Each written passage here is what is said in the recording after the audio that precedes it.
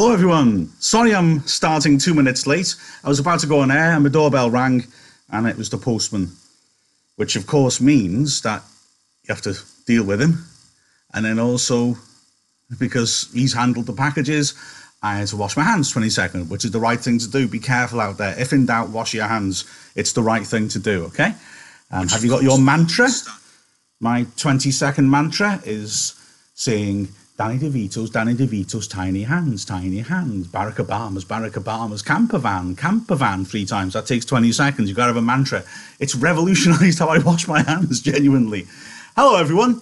Believe it or not, this is Of Mice and Men. Good morning, precious. Nice one. And thank you, Dylan, for talking to me about AI. Yeah, I suspected as much. Grr. Anyway, let's get cracking. I got to warn you before we begin. We're going to start off with the rude stuff, and I will scar you. Just want you to understand, emotionally, generations of pupils have been scarred by this first bit we're going to read, by me, consciously, and frankly, I'm proud. So brace yourselves. This is a bit early morning for this sort of material. Just to recap, of course, George and Lenny now are in the ranch. Key point, it's a dangerous place, don't you think already? You've already got this sense it's back, the nearest place is Soledad, solitude, yeah? So it's in the middle of nowhere. We've already heard about when they were in weed, how it was dangerous, how they were run out of town by a mob, and so taking law into their own hands. And also, you've got to remember that we've seen Curly now, and Curly feels dangerous, doesn't he? Curly, according to Candy, spoils for fights with big guys. The biggest guy of all, of course, is Lenny. So this is all, it's all feeling dangerous. It's a scary feeling place, isn't it? Yeah? Okay, let's crack on, because we're about to meet a new character, Curly's wife. Oh, yeah. So, let us begin. Classy, huh? Both men glanced up, for the rectangle of sunshine in the doorway was cut off. A girl was standing there looking in. She had full, rouged lips and wide-spaced eyes, heavily made up. Her fingernails were red. Her hair hung in little rolled clusters, like sausages. She wore a cotton house dress and red mules, on the insteps of which were little bouquets of red ostrich feathers. "I'm looking for Curly," she said. Her voice had a nasal, brittle quality. George looked away from her and then back. "He was in here a minute ago, but he went." "Oh." She put her hands behind her back and leaned against the door frame so that her body was thrown forwards. "You're the new fella's just come, ain't you?" "Yeah." Lenny's eyes moved down over her body, and although she did not seem to be looking at Lenny, she bridled a little. She looked at her fingernails. "Sometimes Curly's in here," she explained. George said brusquely, "Well, he ain't now." "If he ain't, I guess I'd better look someplace else," she said, playfully. Lenny watched her. "Fascinated," George said. "If I see him, I'll pass the word you was looking for him." She smiled archly and twitched her body. "Nobody can blame a person for looking," she said. Okay, Curly's wife. Like I said, prepare to be emotionally scarred the rest of your lives. Remember I said yesterday, this was initially written as a play. And so because of that, it has this sort of dramatic quality. It often feels like it. You could imagine it, the picture of it on a set. And these very sort of physical entrances by the characters are fairly obvious. So we've seen the boss. Remember the boss? Okay, standing up time, guys. There's my doorway. Yep, I need that door frame as a prop. Right. So we've had the boss, the squat, stocky guy who's got authority, standing with his thumbs either side of his belt buckle. Standing there, that shows his authority. You've got Curly, who when he enters, rushes straight in. He's a man of action and violence and comes tearing in and out. Yeah, and you immediately get this sense of everything's fast and aggressive with him. And then you've got Curly's wife. Curly's wife. "I'm so sorry about this. I'm going to damage you now." "Oh, I can't see the door frame from there." "Oh, no. Nah, okay. I'll just improvise with this side." Curly's wife comes in Now, we already know that she's judged by the men as being a tart, don't they? Yeah? They said she's got the eye, she's looking out for looking at the other men, even though she just married Curly. And when she comes in, her body language is extremely flirtatious. She's leaning against the doorway. The description of her red lips, her dress, her red mules of ostrich feathers. These are high-heeled shoes with decorative big feathers sticking out of them. This is not how the farmer's wife is supposed to dress. Yeah? This is her dressed up looking to impress. She's got her hair all neatly done. The one little bit of Steinbeck's imagery I don't enjoy in this book, because he does it again, talking about her hair in ringlets like sausages. That doesn't seem quite a romantic image or glamorous image I'm sure she's aiming for, or he's aiming for. I find it weird. I've never been all that attracted to women with cocktail sausages hanging down over their face, but hey, each to their own. So she's there like leaning, oh, I'm so sorry about this. She's there leaning against the door frame. She teases them. She ain't going nowhere, yeah? She, at one point, he thrusts her body towards them, which obviously is a sort of sexual area pointing towards them. She is flirting like hell. That bit where she just goes, just starts playing with her thumb and forefinger. She's teasing, she's toying with them. George is uncomfortable with it.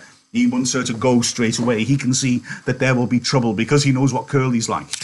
Lenny's just looking her up and down, and even though she wants to make an impression on them, it says she bridles. Ooh, she feels a little uncomfortable. She sees him and she thinks, oh, he's a little strange. I'm not sure I want attention from him. She's got, her voice has a nasal, brittle quality, which I thought I replicated beautifully, which is, again, supposed to be sensual. Yeah? Sorry about how I stand to that. Yeah, full rouged lips. Eyes are heavily made up. She is not dressed for work. Remember I said that all the men are dressed in denim because it's hard wearing. There's going to be all mud and poo and stuff everywhere. And she's dressed up like this. And you have a little point I wants to make here. She looks at her fingernails, yeah, just like all casual. She's not moving anywhere. I guess I'd better look someplace else, she says playfully. She's not going anywhere. She knows they're uncomfortable. She knows she's being flirty and she's enjoying it. And then that whole thing about twitching her body, again, has a sort of maybe sexual hint to it. She's drawing attention to her body. And also the way she rubs up against the door frame, the way she twitches, almost feline, perhaps, are those words we'd use to describe a cat? Maybe. Okay, we'll move along a little bit because we're going to meet another important character now. And after this, there's only one more important one to meet. Like I said yesterday, all the main characters compiling in at this point. Again, almost like a play introducing them to the audience. I was going to say something else then. What was it? Just to remind you of your comments, and thank you for keeping them coming in. But obviously, I'm not able to answer them generally during the reading, but I'll come back at the end and address them. I did notice there, though, a couple of you asking, what chapter are we on? Different versions of Mice and Men have different chapters. It is the second chapter, though. The first chapter is Them by the Water. We are now about halfway through, maybe a bit more than halfway through the second chapter. But mine hasn't got chapters in it. It's weird. Mice and Men, for some reason, seem to have lots of different formats. Some have chapters, but they're not numbered. I'm just confusing matters there, aren't I? Anyway, let's crack on. She's there flirting, but then there are footsteps behind her going by. She turned her head. "Hi, Slim," she said. Slim's voice came through the door. "Hi, good looking." "I'm trying to find Curly, Slim." "Well, you ain't trying very hard. I've seen him going in your house." She was suddenly apprehensive. "Bye, boys," she called into the bunkhouse, and she hurried away. Can I just point out, Steinbeck doesn't waste his words. That word, apprehensive. If you're apprehensive, you're scared of what might be to come. The first time he really hears where Curly is, she is apprehensive. She seems frightened. That's, again, not healthy, is it? Oh, he's there at home. Oh, my God. He's been going around looking for her as well. So, yeah, frightened. George looked around at Lenny. "Jesus, what a tramp," he said. "So that's what Curly picks for a wife." "She's pretty." said Lenny defensively. Yeah, she's sure hiding it. Curly got his work ahead of him. Bet she'd clear out for $20. Lenny still stared at the doorway where she'd been. Ah, she was pretty. He smiled admiringly. George looked quickly down at him and then took him by an ear and shook him. Listen to me, you crazy bastard, he said fiercely. Don't even take a look at that bitch. I don't care what she says and what she does. I've seen him poison before, but I never seen no piece of jailbait worse than her. You leave her be. Lenny tried to disengage his ear. I never did nothing, George. No, you never. But when she was standing in the doorway showing her legs, you wasn't looking the other way neither. I never meant no harm, George. Honest, I never. Well, you keep away from her, because she's a rat trap if I ever seen one. You let Curly take the rat. He let himself in for it. Glove full of Vaseline, George said disgustedly. And I bet he's eating raw eggs and right into the patent medicine houses. Lenny cried out suddenly. I don't like this place, George. This ain't no good place. I want to get out of here. We got to keep it till we get at stake. We can't help it, Lenny. We'll get out just as soon as we can. I don't like it no better than you. He went back to the table and set out a new solitaire hand. No, I don't like it, he said. For 2 bits, I'd shove out of here. If we can just get a few dollars in the poke, we'll shove off and maybe go up the American River and pan gold. We can make a couple of dollars a day there. We might hit a pocket. Lenny leaned eagerly towards him. Let's go, George. Let's get out of here. It's mean here. We got to stay, George said shortly. And shut up now. The guys will be coming in. From the washroom nearby came the sound of running water and rattling basins. George studied the cards. Maybe we ought to wash up, he said. But we ain't done nothing to get dirty. I want to point out a few things here. Sexism. The way George talks about Curly's wife. Now, we've got to be subtle and careful here, but that's the beauty of English, of course. Equivocal language.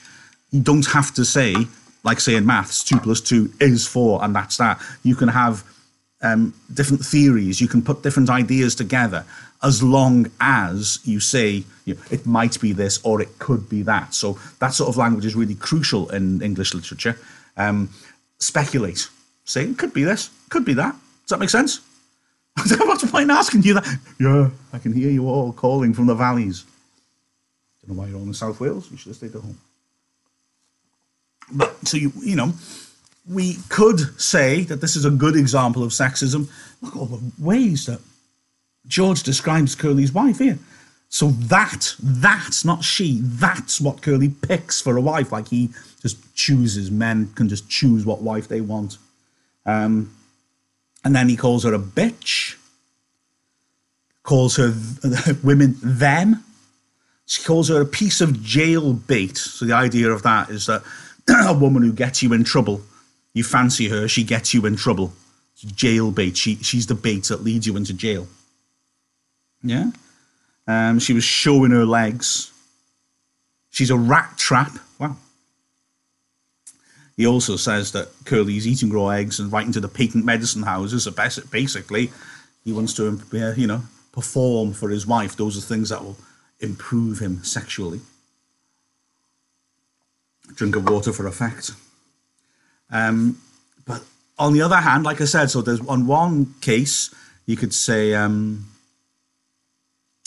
that she's it's a good example of sexist language and the way women are seen then and are portrayed in Of Mice and Men by the ranchers. But on the other hand, she is flirty as well, isn't she? So there are two sides to this. It's subtle. Steinbeck's reflecting real life, isn't he? People aren't simple. Life's not just black or white, even though a lot of people like to make you think that. She is definitely flirtatious. She is not appropriate, really, is she? She's just married, but she's dressing like this to try and get attention. We will learn more of why she is like how she is later on. But it's not really appropriate behaviour. But on the other hand, she also is fulfilling a stereotype, so it's also examples of sexism. So you could legitimately say both things about her, both that she is acting inappropriately and the men view her inappropriately. Yeah? Oh, my throat's going here. Bit of water. Also, Lenny is quite right, isn't he? Saying, I don't like this place. This ain't no good place. And George says that he'd like to leave, but they've got this dream of the farm. They want to stay a little bit more longer, make a bit more money to save up towards this dream of a farm. Anyway, here comes the most remarkable paragraph in the book. I'll be honest with you, I've read this so many times teaching this book. And honestly, at first I hated this paragraph, and now I get it. This is Slim, so the last stuff, apart from Crooks, the main characters.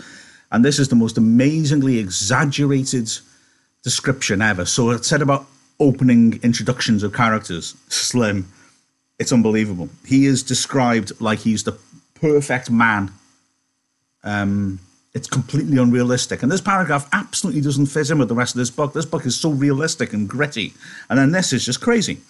But it's deliberate. Slim is an important character in this book, and he's a very different type of character from any other character in the book. So, here we go. A tall man stood in the doorway. He held a crushed Stetson hat under his arm while he combed his long, black, damp hair straight back. Like the others, he wore blue jeans and a short denim jacket. When he'd finished combing his hair, he moved into the room, and he moved with a majesty only achieved by royalty and master craftsmen. He was a jerk-line skinner, the prince of the ranch, capable of driving 10, 16, even 20 mules with a single line to the leaders. He was capable of killing a fly in the wheeler's butt with a bullwhip without touching the mule. There was a gravity in his manner and a quiet so profound that all talk stopped when he spoke. His authority was so great that his word was taken on any subject, be it politics or love. This was Slim, the jerk-line skinner. His hatchet face was ageless. He might have been 35 or 50. His ear heard more than was said to him, and his slow speech had overtones not of thought, but of understanding beyond thought. His hands, large and lean, were as delicate in their action as those of a temple dancer. He is the perfect man. He is not a normal character, and we'll get to this more later on, but he's this sort of central key. Oh, man, he sets the moral tone. Oh, we'll talk about this more as we go along, but the exaggeration in this, the way he moves with majesty. Majesty is a word basically describing royalty. He moves like he's royal, he's important. He's the prince of the ranch. He can drive 20 mules with just a single line to the front mules. That's how talented he is. Remember, in those days, things with engines are going to be more expensive, so a lot of farmers will use mules or horses to pull equipment. Yeah? He can drive 20 at a time. He can kill a fly on the backside of the mule with his whip without even touching the mule. Skill. He has gravity in his manner and this quiet so profound, all talk stopped when he spoke. He has presence. Imagine you're in a classroom messing about, and then suddenly the head just walks in and stands in the doorway like the boss of the ranch did. He's got presence. You shut up. Yeah? Slim's like that. Everybody respects Slim. Remember, my wife was on, made a guest appearance yesterday. Oh, and there she is, running over a hedgehog with a lawnmower in the back garden. They, Ooh, a family of them. Oh, that's ironic. That's like running over the mouse in the poem of Mice and Men's named after. I'll do a separate broadcast, I think, on that. Anyway, jeez, that's a real massacre. Anyway, he... Oh, what was I going to say? Oh, yeah, my wife said about Curly wore the high-heeled boots because he wanted people to respect him. People didn't necessarily respect him, but he wanted people to. Well, Slim doesn't have to. Slim's got authority. He's got gravity. You listen when he speaks. I'm just going to close the conservatory door here. Oh, conservatory door. I'm so middle class.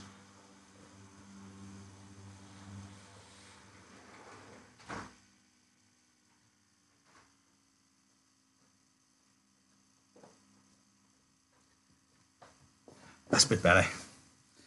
I have now trapped my cat in the conservatory. She's asleep, so let's hope that she doesn't wake up, because she's not going to be very happy with me. And she does run the house, to be fair. He hears more than is said to him. His slow speech has overtones not of thought, but of understanding beyond thought. So he understands more than is said to him. He can understand in a very deep sense. When he speaks, You can tell he's understanding at a deep level. Look at the way he greets George and Lenny. Unlike Curly, who was aggressive, or Candy, who was cautious at first, he's just welcoming. He's just a decent man. He smoothed out his crushed hat, creased it in the middle, and put it on.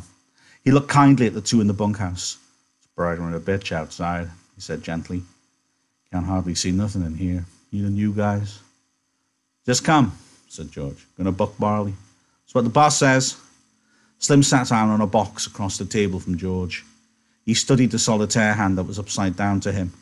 Hope you get on my team, he said. His voice was very gentle. I got a pair of punks on my team that don't know a barley bag from a blue ball. You guys ever bucked any barley? Hell yeah, said George. I ain't nothing to scream about, but that big bastard there can put up more grain alone than most pears can. Lenny, who'd been following the conversation back and forth with his eyes, smiled complacently at the compliment. Slim leaned over the table and snapped the corner of a loose card. You guys travel round together? His tone was friendly. It invited confidence without demanding it. Sure, said George. We kind of look after each other. He indicated Lenny with his thumb. He ain't bright. Hell of a good worker, though. Hell of a nice fella, but he ain't bright. I've knew him a long time. Slim looked through George and beyond him. Ain't many guys travel round together, he mused. Don't know why. Maybe everybody in the whole damn world is scared of each other. It's a lot nicer to go around with a guy you know, said George. A powerful, big-stomached man came into the bunkhouse. His head still dripped water from the scrubbing and dousing. Hey, Slim, he said, and then stopped and stared at George and Lenny. This is a minor character. This guy's Carlson. You're not going to get him... You're not going to get him coming up in the exam as a character on his own. It's worth knowing about him. He is important, but he's a minor character. He doesn't have enough about him for you to really write about him alone. Look at the way he walks in, says hi to Slim, and now when he sees the new guys, he stops and stares, and notice how he will immediately become friendly because Slim introduces them. It's like, if Slim says they're all right, they're all right. These guys just come, said Slim by way of introduction. Glad to meet you. Oh, wrong voice. Glad to meet you, the big man said. My name's Carlson. I'm George Milton. This here's Lenny Small. Glad to meet you, Carlson said again. He ain't very small. He chuckled softly at his joke. He ain't small at all. He repeated, may I ask you, Slim, how's your bitch? It's a dog. I was not being offensive. I seen she wasn't under your wagon this morning. It's a dog. Yeesh. Just laying her pups last night, said Slim. 9 of them. I drowned 4 of them right off. She couldn't feed that many. Got 5 left, huh? Yeah, 5. I kept the biggest. What kind of dogs you think they're going to be? I don't know, said Slim. Some kind of shepherds, I guess. That's the most kind of seen around here when she was in heat. Carlson went on. Got 5 pups, huh? Gonna keep all of them? I don't know. I have to keep them a while so they can drink Lulu's milk. Carlson said thoughtfully, well, look at here, Slim. I've been thinking. That dog of Candy's is so goddamn old he can't hardly walk. Stinks like hell, too. Every time he comes in the bunkhouse, I can smell him for 2-3 days. Why don't you get Candy to shoot his old dog and give him one of the pups to raise up? I can smell that dog a mile away. Got no teeth, damn near blind, can't eat. Candy feeds him milk. He can't chew nothing else. George had been staring intently at Slim. Suddenly a triangle began to ring outside, slowly at first, and then faster and faster until the beat of it disappeared into one ringing sound. It stopped as suddenly as it had started. There she goes, said Carlson. Outside there was a burst of voices as a group of men went by. Slim stood up slowly and with dignity. You guys better come on while there's still something to eat. Won't be nothing left in a couple of minutes. Carlson stepped back to let Slim precede him. Look at that, eh? He goes out first. He's the boss. And then the two of them went out the door. Lenny was watching George excitedly. George rumpled his cards into a messy pile. Yeah, George said. I heard him, Lenny. I'll ask him. A brown and white one, Lenny cried excitedly. Come on, let's get dinner. I don't know whether we got a brown and white one. Lenny didn't move from his bunk. You ask him right away, George, so he won't kill no more of them. Sure, come on now, get up on your feet. Lenny rolled off his bunk and stood up, and the two of them started for the door. Just as they reached it, Curly bounced in. You seen a girl round here? He demanded angrily. George said coldly, about half an hour ago, maybe. Well, what the hell was she doing? George stood still, watching the angry little man. he said insultingly. She said she was looking for you. Curly seemed really to see George for the first time. His eyes flashed over George, took in his height, measured his reach, looked at his trim middle. "Well, which way do you go?" he demanded at last. "No," said George. "I didn't watch it go." Curly scowled at him and, turning, hurried out the door. George said, "You know, Lenny, I'm scared I'm going to tangle with that bastard myself. I hate his guts. Jesus Christ, come on. There won't be any damn thing left to eat." They went out the door. The sunshine lay in a thin line under the window. From a distance, there could be heard a rattle of dishes. After a moment, the ancient dog walked lamely in through the open door. He gazed about with mild, half-blind eyes. He sniffed and then lay down and put his head between his paws. Curly popped into the doorway again and stood looking into the room. The dog raised his head, but when Curly jerked out, the grizzled head sank to the floor again. A few little things to pick out there. Carlson says that Candy should shoot his dog. Now, you know, a lot of us at least will be town folk and will think that sounds really brutal. And it does sound really brutal to me as well. I'm a big animal lover. But remember, this is a dangerous place. This is also farm life. You have to be brutal on the farm. As Slim said, his dog had 9 puppies, so he drowned 4 straight away because it's just a matter of maths. The dog can only produce so much milk, so she'll feed 5, she can't feed 9. So he keeps the 5 biggest, strongest looking ones. You know, that is part of farm life. Carlson saying the dog's no good anymore. Okay? A dog maybe needs to fulfill a purpose on the farm. It's no good anymore. It's suffering, put out of its misery. But let's be honest, Carlson seemed to have a different agenda, which we'll investigate more soon. He was more, just get rid of the dog. It's annoying. Yeah. Notice how he goes to Slim. Slim is the authority. He goes to Slim to try and get some sort of judgment or opinion or support on this. So there's that, which we will return to. Then there's Lenny, of course. He's heard there's puppies. He wants a puppy. Curly coming back. Said he's got ants in his pants. Yeah, he's still looking around for his wife. So it sounds a very healthy relationship, doesn't it? And he sees George for the first time. He's fixated on Lenny when they met before because he's massive. He seems to see George for the first time. And what does he do? He weighs him up. He looks at his body. He weighs him up as a potential opponent. Are you not a bit of a psychopath if the first thing you do when you meet a person is work out if you could beat them in a fight? Eesh. And then there's that bit at the end, and I said, didn't I, about it looking like a play. The old dog comes walking back in very slowly and settles himself down, bless him.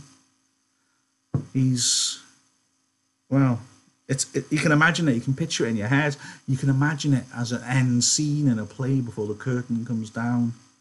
Just that moment, thoughtful moment as the dog on its own walks in, this tired, ancient, struggling dog, and awkwardly settles itself down.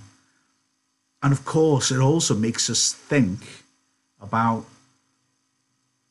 what has just been said. Carlson's just been in there saying, kill that dog. And so we are feeling emotion now towards the dog, aren't we? Steinbeck is manipulating our emotions. We then look at the dog and we think in the silence as the dog settles about, poor thing, what could happen to the dog now because of what Carlson said. Does that make sense? Stop asking that question. Yeah. It's poignant. P-O-I-G-N-A-N-T. Word of the day. Poignant.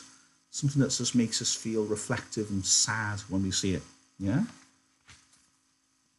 So, we'll do a bit more, shall we? A little bit more. Where shall I get to? Oh, I know where I'll get to. Let's get to where we find out what actually happened in Weed, shall we? And then I'll stop taking up your time. Although we'll ask some questions as well. Although there was... I'll start it again. Normal speed. Although there was evening brightness showing through the windows of the bunkhouse, inside it was dusk. Through the open door came the thuds and occasional clangs of a horseshoe game. and now and then the sound of voices raised in approval or derision. Slim and George came into the darkening bunkhouse together. Slim reached up over the card table and turned on the tin-shaded electric light. Instantly the table was brilliant with light, and the cone of the shade threw its brightness straight downwards, leaving the corners of the bunkhouse still in dusk. You can imagine it on stage, can't you? Slim sat down on a box, and George took his place opposite. "There wasn't nothing," said Slim. "I would have had to drown most of them anyway. No need to thank me about that." George said, "It wasn't much to you maybe, but it was a hell of a lot to him. Jesus Christ, I don't know how we're going to get him to sleep in here. He'll want to sleep right out on the barn with him. We'll have trouble keeping him from getting right in the box with them pups." "It wasn't nothing," Slim repeated. "Say, you sure was right about him. Maybe he ain't bright, but I never seen such a worker. He damn near killed his partner bucking barley. There ain't nobody can keep up with him. God almighty, I never seen such a strong guy." George spoke proudly. "Just tell Lanny what to do and he'll do it if it don't take no figuring. He can't think of nothing to do himself, but he sure can take orders." There was a clang of horseshoe and iron stake outside and a little cheer of voices. Slim moved back slightly so the light was not on his face. "Funny how you and him string along together." It was Slim's calm invitation to confidence. "What's funny about it?" George demanded defensively. "Oh, I don't know. Hardly none of the guys ever travel together. I hardly never seen two guys travel together. You know how the hands are. They just come in and get their bunk and work a month. Then they quit and go out alone. Never seem to give a damn about nobody. Just seems kind of funny. Cuckoo like him and a smart little guy like you traveling together." "He ain't no cuckoo," said George. "He's dumb as hell, but he ain't crazy. And I ain't so bright neither. I wouldn't be bucking barley from a 50 and found. If I was bright, if I was even a little bit smart, I'd have my own little place and I'd be bringing in my own crop instead of doing all the work and not getting what comes out of the ground." George fell silent. He wanted to talk. Slim neither encouraged nor discouraged him. He just sat back quiet and receptive. Classic head of ear trick. Don't talk. Let the person you're talking to say everything. Keep quiet. But Slim's doing it for a different reason, isn't he? Slim's brilliant. He's perfect. George can trust him. There are very few friendships in this book. As I said yesterday, after George and Lenny, probably the most sincere friendship is Curly and his dog. Oh, precious, what does derision mean? Derision. So I just saw that over my shoulder. I'll come back to most of the comments later. Derision means that you're making fun of somebody. So it's the people playing the game, isn't it? So the voices are raised either in approval, because they're playing horseshoes. Yeah? They got a stake in the ground, a piece of metal, not a piece of meat. A wooden or metal stake in the ground sticking out, and then they throw horseshoes at it, and you're trying to actually get the horseshoe to hit the stake and stay on it. Yeah? And so if you get a good shot, voices raise in approval. Well done. If you do a bad shot, people wind you up in derision. Ah, that was rubbish. The derision. You deride someone, you're making fun of them. So Slim, like I said, Slim is this perfect character, and in a book which lacks relationships, Slim is friends to everyone. And this is key. One of Slim's key roles, you learn about George. George has got Lenny to talk to, but he's not going to talk to him in the sense of having deep conversations and explaining about himself. Yeah? Whereas, so if we're going to learn about George, Steinbeck needs to put a character in he can talk to. And so Slim is there partly for that reason. We learn about George. And even though George is cautious and defensive, say with Candy, it took a while for him to really relax and think, okay, I trust him. However, with Slim, he relaxes and he's comfortable. He opens his heart, as he will in a moment when he explains what happened in Weed. So that's part of Slim's role in the book, to be George's confidant. And that allows us as readers to learn about George. It allows Steinbeck as a writer to teach us bits about George. Yeah? And can I just say, Dylan, again, over my shoulder, I just saw your gag. Well played, yes. Whoever hits the steak gets to eat the steak. Nice idea. That was Dracula's first mistake. Right, so George will start to explain. And a lot of those questions we got asked in the first chapter will now be answered about George and Lenny's relationship. It ain't so funny, him and me going around together, George said at last. Him and me was both born in Auburn. and owed his Aunt Clara. She took him when he was a baby and raised him up. When his Aunt Clara died, then he just come along with me out working. Got kind of used to each other after a little while. Said Slim. George looked over at Slim and saw the calm, godlike eyes fastened on him. Funny, said George. I used to have a hell of a lot of fun with him. Used to play jokes on him because he was too dumb to take care of himself. But he was fun. Made me seem goddamn smart alongside of him. Why, he'd do anything I told him. If I told him to walk over a cliff, over he'd go. That wasn't so much damn fun after a while. He never got mad about it neither. I beat the hell out of him when he could have busted every bone in my body just with his hands, and he never lifted a finger against me. George's voice was taking on the tone of confession. Tell you what made me stop that. One day a bunch of guys were standing around up on the Sacramento River. I was feeling pretty smart. I turns to Lenny and says, "Jump in." And he jumps. Couldn't swim a stroke. He damn near drowned before we could get him. And he was so goddamn nice to me for pulling him out. Clean forgot I told him to jump in.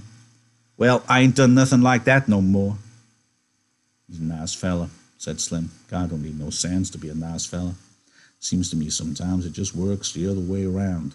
Take a real smart guy and he ain't hardly ever a nice fella. George stacked the scattered cards and began to lay out his solitaire hand. The shoes thudded on the ground outside.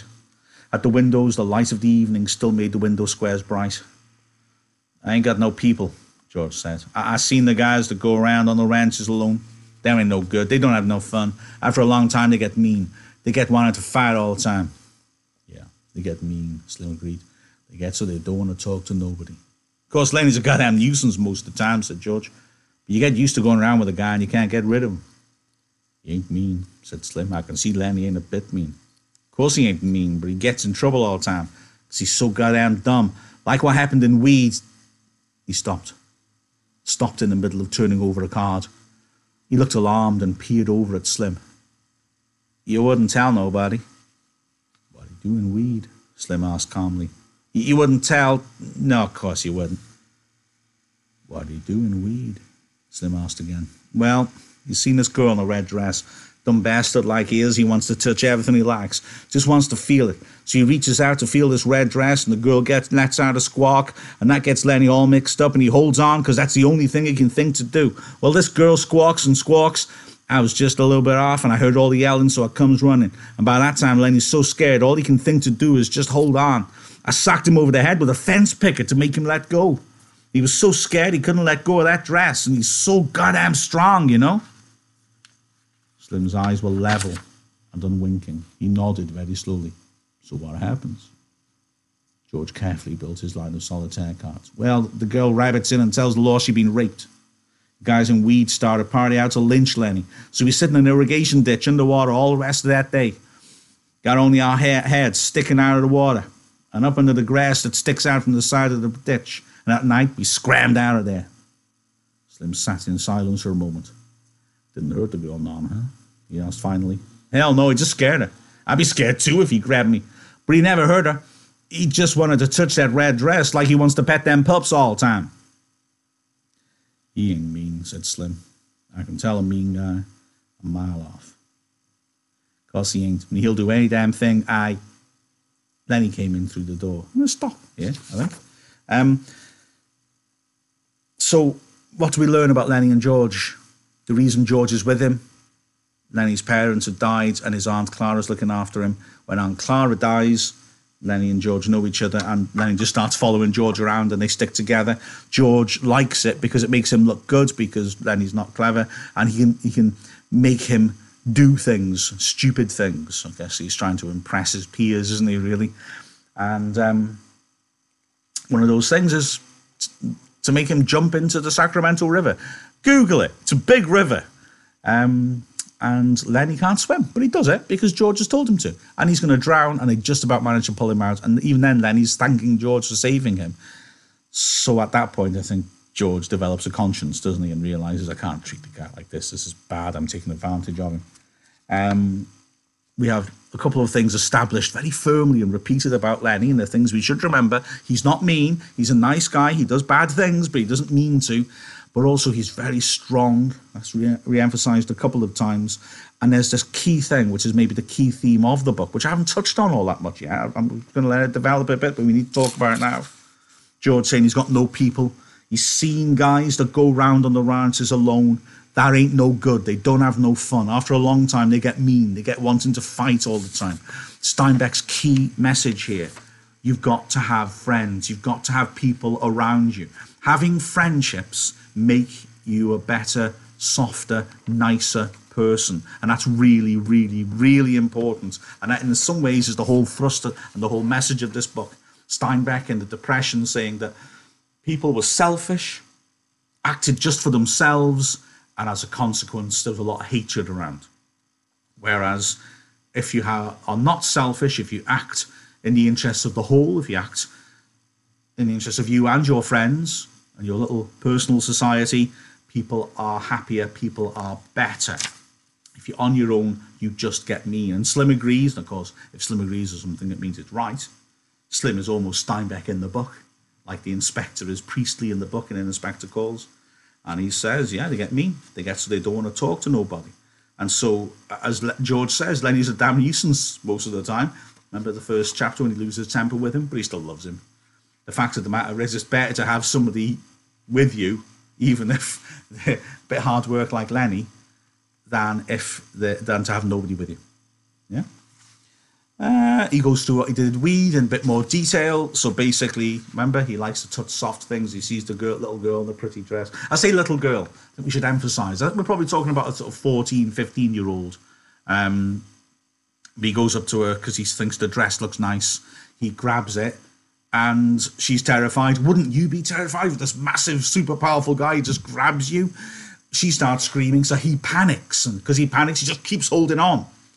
And that amazing thing, Lenny's so terrified, clinging on, that George has to hit him on the head with a fence picket to get him to let go. He's trying to pull him and shout at him, and he can't. Lenny's in such a panic, he just freezes and keeps holding this poor girl. So he hits him on the head with a fence picket. A fence picket, you know when you have those white fences? Well, then you have a fence, sorry. You got upright bits of wood and then the slats going across. Well, the upright bits are pickets. He hits him with one of those on the head. That's all. That's what will make him let go. Wow. And while we're at it, woof. So he manages to do that. And then the girl says she's been raped. And there's a lynch mob. So remember what I said before about this. This is a lawless society that Steinbeck's trying to present. You're in the middle of nowhere and they deal with matters themselves. A lynch mob, lynching someone is hanging him, killing him.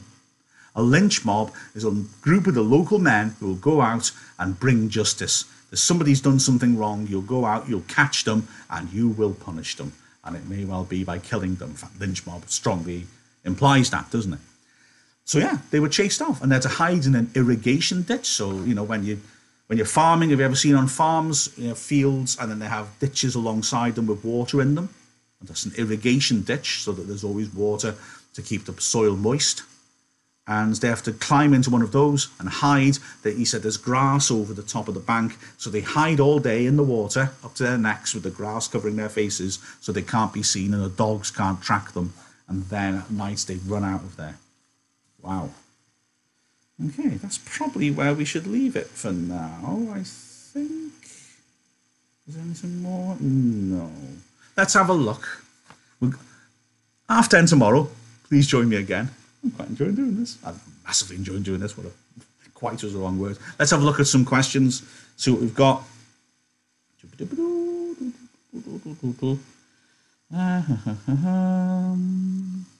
Oh, nice, Senor T-O-M-A-B.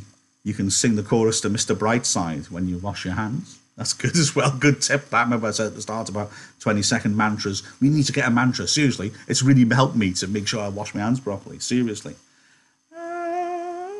Let's see. 2 + 2 is 4, and that's that. Yeah, thank you very much, Damon. Yes. Ethan, right now. Ethan saying, if you've got any more questions, throw them in now.